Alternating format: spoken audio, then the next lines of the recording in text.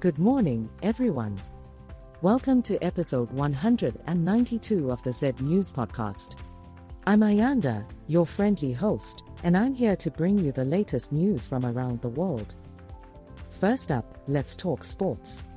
The Manchester City vs Manchester United match is just around the corner, taking place on March 3rd at the Etihad. Both teams are eager to defend their titles and put pressure on Liverpool. City has been playing solid defense and quick counterattacks, while United has been relying on their key players' return to secure their rise. However, injuries have left them with limited options. In political news, former President Edgar Lungu visited Malol PF Member of Parliament Robert Kalimi, who recently returned from medical treatment in South Africa. Lungu warned President Hakainde Hichilema that he may be forced to give up the presidency before the 2026 elections due to possible uprisings. The Zambia police are reviewing Lungu's statement and will take appropriate action. Moving on to the economy, China and India have signed agreements to restructure their holdings of Zambia's debt, which is a significant step towards Zambia's delayed debt restructuring process. The chairperson of CSO Debt Alliance, Father Alex Muyab, expressed optimism about the development, emphasizing China's significance as the single biggest creditor. The Copper Queens are gearing up for their game against Morocco in April, and they're determined to improve their tactics. Ghana's national team coach Nora Houghton believes the Copper Queens have the potential to be among the top 10 teams globally, but they need to step up their game. Zambia's coach Bruce Moip attributes their poor display to the absence of key players, while striker Karbange Mupopo acknowledges the need for an extra push for the fans. In other news, Zambian President Hakainde Hichilema has declared a national disaster, an emergency due to a severe drought, outlining measures such as enhanced social protection and resource mobilization for humanitarian relief to mitigate the hunger crisis. The UCA should participate in upcoming by-elections to test their popularity before the 2026 general elections, according to Lands Minister Elijah Machima. He also criticizes the alliance, calling it a union of convenience with greedy leaders, who will likely disintegrate soon. A guardian of 5 of late Tatwa Angulube's children has filed a lawsuit against his sister and widow, demanding fair distribution of his estates among the children. The guardian, Chuma Catherine Kantepa, wants an order for the distribution of the estate to the minors to be supervised by the Administrator General. Police spokesperson Ray Hamunga has questioned former President Edgar Lungu's statement, arguing that police must enforce the law and arrest those who commit crimes at a police station, as it is protected by law. Economist Lubinda Habazoka claims that Zambia is facing nature's punishment for not planning ahead, as the country experiences a drought.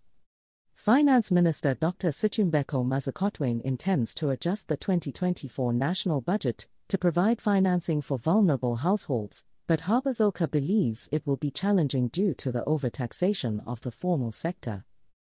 Former Deputy Inspector General of Police Charity Katanga has been granted K100,000 bail pending the determination of her appeal in the High Court. As part of the bail conditions, she must provide 2 sureties each bound to K500,000 and surrender her passport. Democratic Party President Judith Nkonja and opposition leader Robert Chabinga have both advised former President Edgar Lungu to be cautious with his statements, as they can impact Zambians positively or negatively. They urge Lungu to unite the country and allow President Hakainde Hichilema to complete his mandate.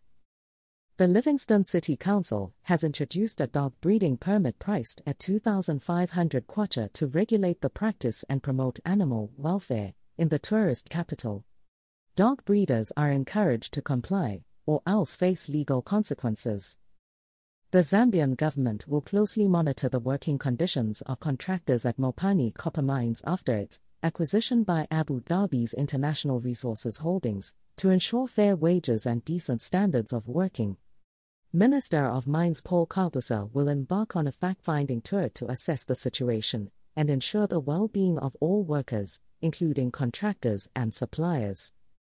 World Vision Zambia has completed and handed over a new maternity annex at Kalulutsi Health Post in Yumbola District, Northern Province, at a cost of $120,000. The facility includes a piped water supply system and an incinerator. An irrigation expert recommends the full implementation of a World Bank-funded irrigation development program at 3 sites to provide long-term solutions to climate change. He also suggests developing a mechanism for inter-basin water transfer from abundant to deficit areas to support irrigation, as the Kafue River is currently overstretched due to irrigation and power generation activities.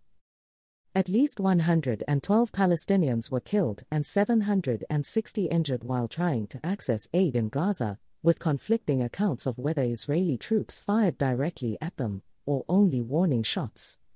The UN Security Council has scheduled an emergency meeting to discuss the incident, and international leaders have expressed concern and called for a ceasefire. A Kamushanga Ward 6 councillor in Mufulira has been arrested for allegedly receiving a 10,000 kwacha bribe for helping a beneficiary access a 185,000 kwacha Constituency Development Fund loan. The Anti-Corruption Commission confirmed the arrest, stating that the solicitation occurred between April 1, 2023, and February 23, 2024. The Public Service Microfinance Company is developing an irrigation kit for small-scale farmers to help mitigate crop failure due to the ongoing dry spell. The package will be available in a few weeks, and the private sector is encouraged to collaborate on short, medium, and long-term irrigation solutions to increase food security. The Zambian government and private sector are set to hold the Zambia Mining and Investment in Saka in Lusaka to celebrate 100 years of mining in the country. Additionally, 155 gold mining cooperatives and 117 cooperatives for other mineral commodities have been granted licenses, and the government plans to establish marketing centers in key districts to provide accessible markets for miners. A lion that killed a cow in Kaintend area, Chief Mbanun's area in Katete district, Eastern Province, has been killed by a combined team of Zambia police and wildlife officers. The incident occurred between Tuesday evening and Wednesday afternoon, and the authorities were alerted by the cow's owner, Chuma Banda. The Zambia National Farmers Union, ZNFU, has welcomed President Hakainde Hichilema's declaration of drought as a national disaster, and the measures to mitigate its effects, including realigning resources to aid farmers and addressing the situations of uninsured or loaned farmers. ZNFU President Jervis Simba urges the government to consider animal feed requirements and ensure affordable prices for animals' meals.